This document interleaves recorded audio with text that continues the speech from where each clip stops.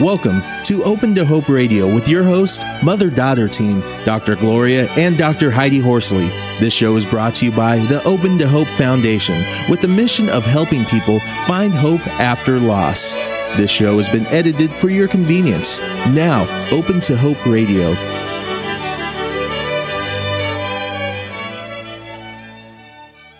We are talking about loving connections, and our second guest is Jennifer Martin, and she's calling in today from San Antonio, Texas. Jennifer Martin's son, Kelly, was diagnosed at age 4 with a rare metabolic disorder known as MPS. When he died suddenly at age 23, Jennifer began to write, first his eulogy and then a journal.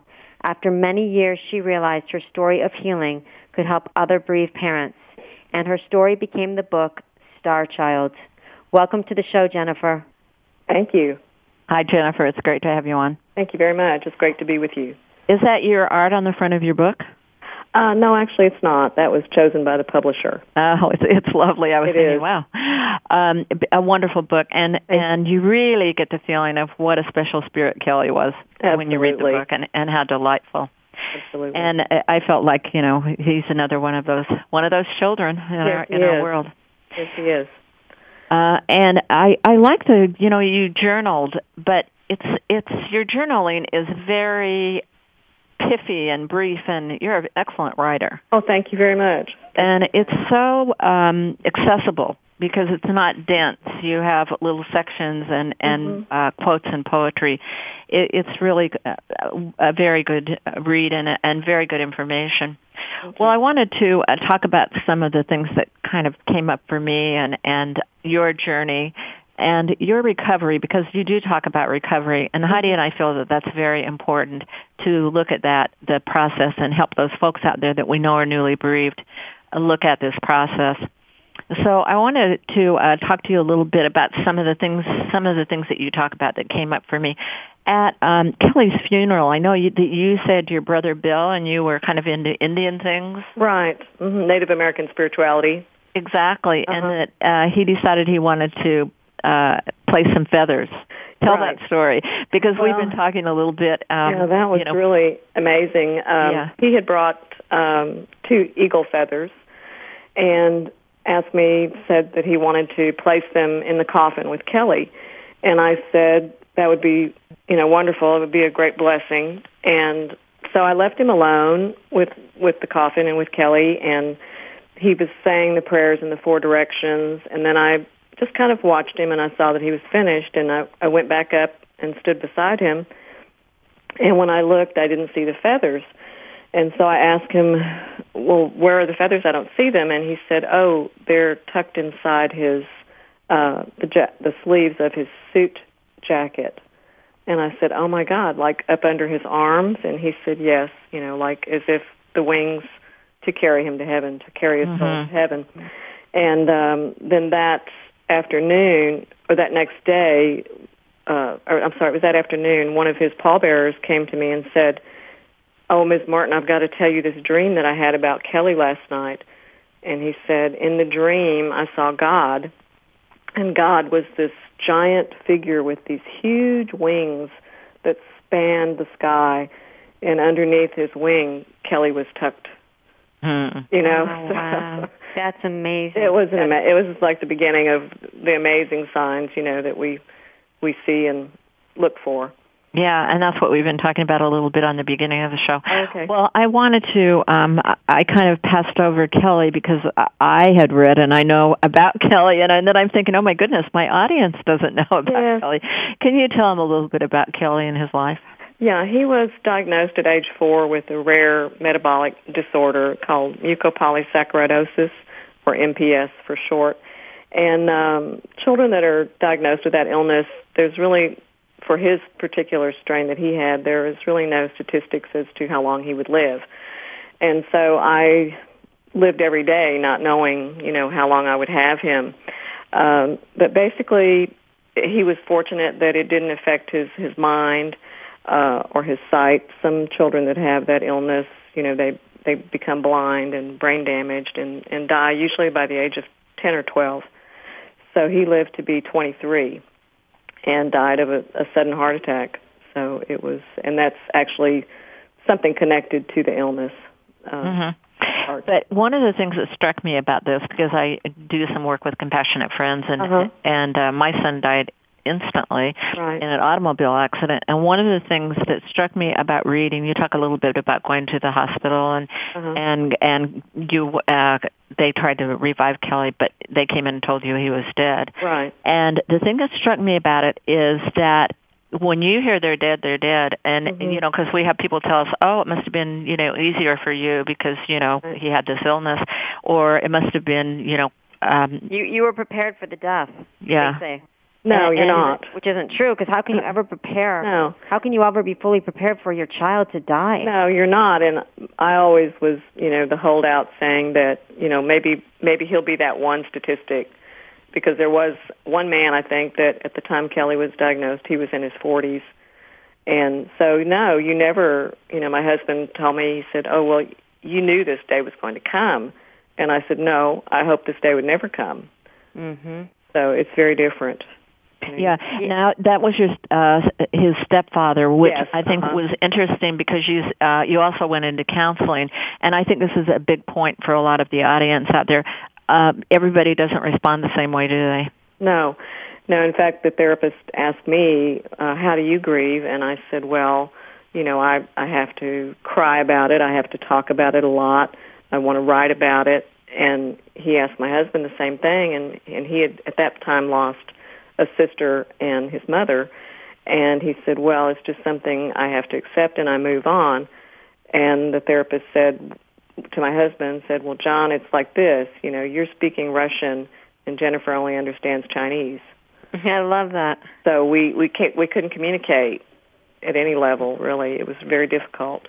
And I know, I think it was your therapist, was it, that also talked about when you go to the ocean, some people put their back to it? Yes, actually it was a social worker, and she said if you used the ocean as a metaphor for grief, some people would turn their back to the ocean and, you know, totally ignore it. And at some point, you know, there's going to come a wave, and it's going to be a big wave, and it's going to wash over them and perhaps knock them down into the sand, into the ocean, and they'll have to deal with it.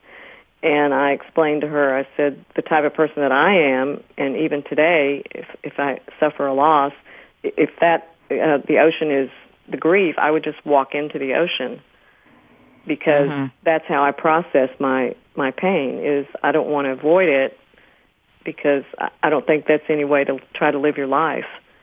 I think that's a great metaphor, don't you, Heidi? Absolutely. Wonderful.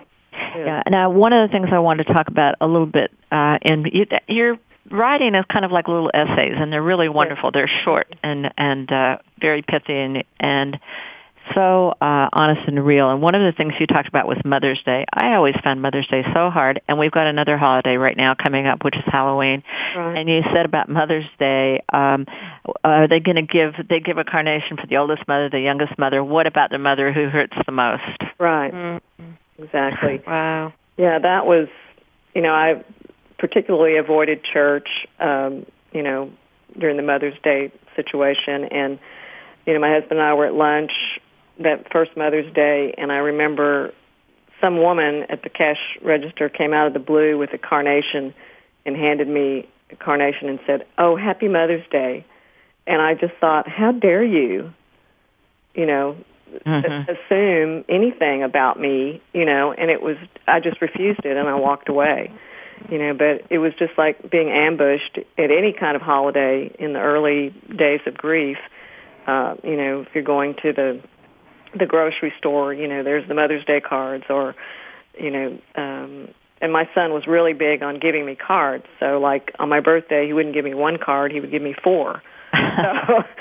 So, you know, cards were a big deal between us, and we did that a lot. So it was, you know, very difficult to be in a Hallmark store, for instance, you know, and seeing all these cards and thinking that he would be buying me this card or I would be buying him those cards. And so we shared our love that way a lot. Yeah. Was Halloween anything for him? Not specifically. I just can...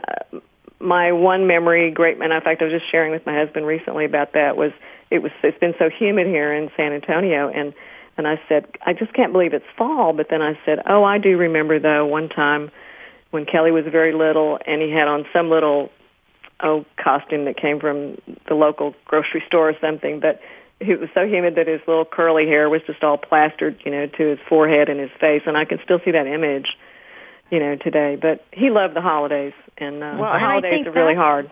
That's one of the hard things, I think, Jennifer, that could be hard about Halloween. If you have these children come to your house and they have masks on and costumes. Oh, exactly. They look like your children because they're dressed up in costumes. Yeah, exactly. That would be very difficult, I think, for a lot of people.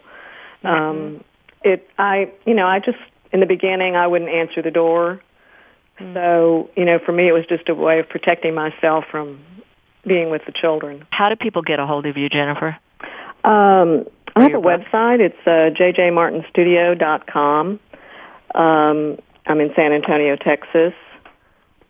And you have some photo note cards for sale? Yes, I do. That's great. Your own art, right? Yes, it's my own photography. Fantastic. And you're writing a novel?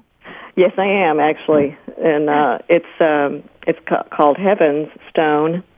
And it's the story of a woman and a Mayan shaman who, with the aid of an ancient artifact, penetrates the veil between heaven and earth so she can see her son one more time. Wow. And it should be wonderful because Jennifer's a wonderful writer, and I'd highly recommend that you get Star Child. Thank you very much. It's a wonderful book. Jennifer, so we wanted to talk about Emerging from the Other Side, and you really finished your book in 2002, right? It was finished, then I self-published it in 2006. Oh, wait a minute, you've got something in here 2005 too. Okay. Oh. Yeah, well, you've got one comment in one more. Oh, I started journaling. Yes, I started journaling all through those years. Yeah, all through the years, so it's really something. Talk a little bit about Emerging from the Other Side, and talk about these wonderful girls you found. Oh, these were, this was after, I think maybe about a year or so after Kelly died.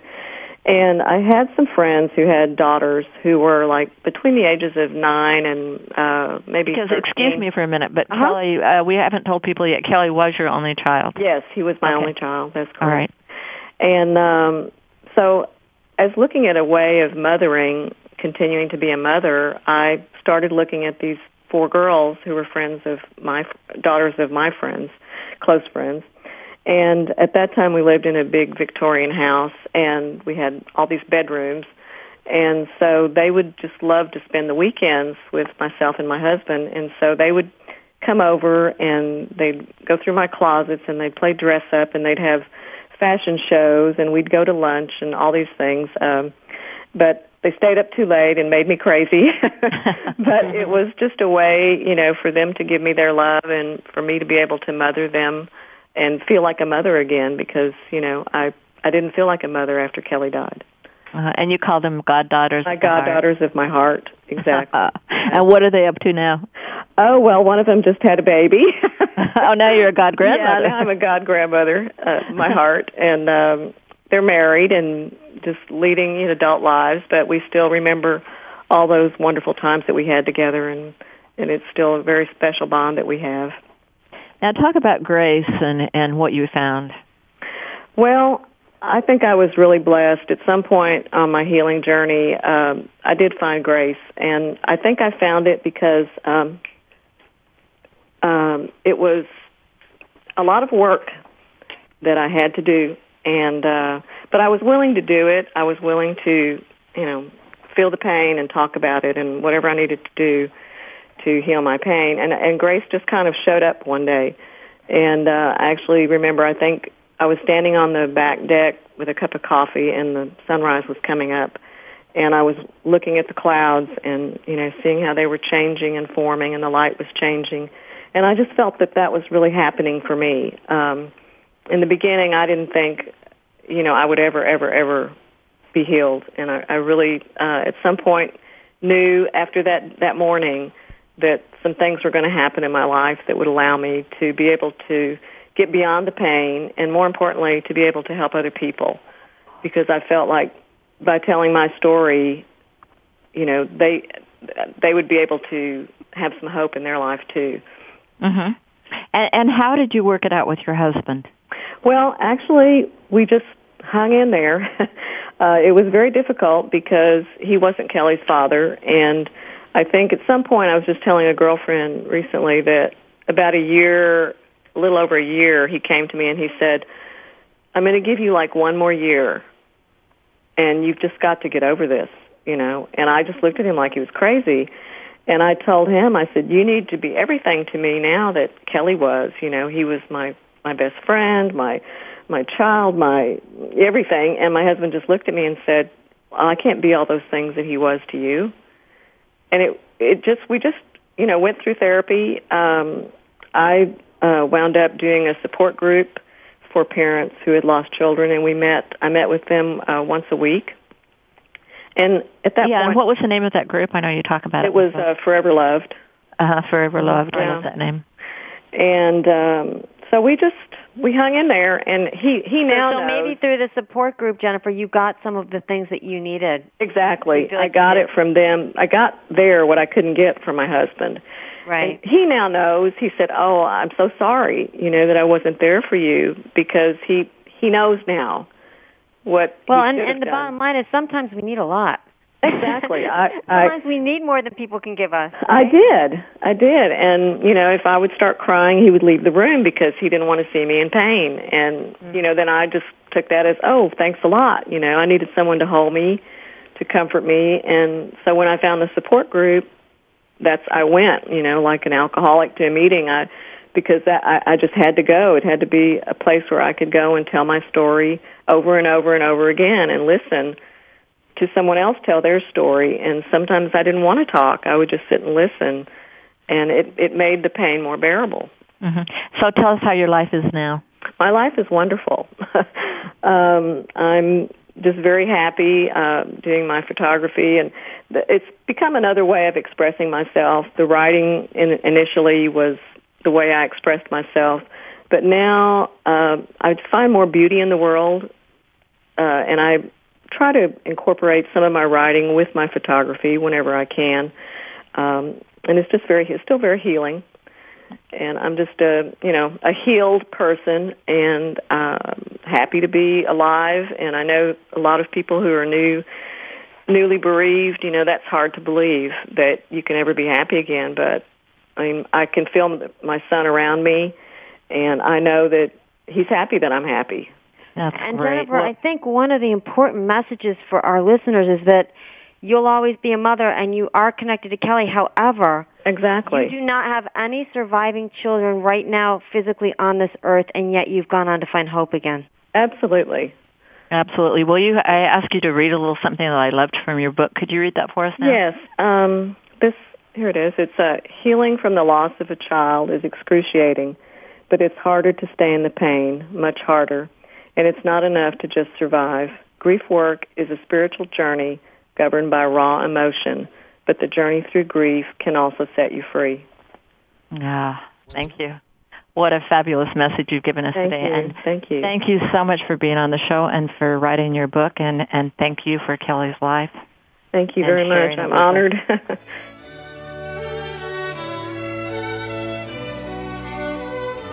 You have been listening to Open to Hope Radio. You can sign up for our newsletter, Facebook, and Twitter on our homepage at opentohope.com.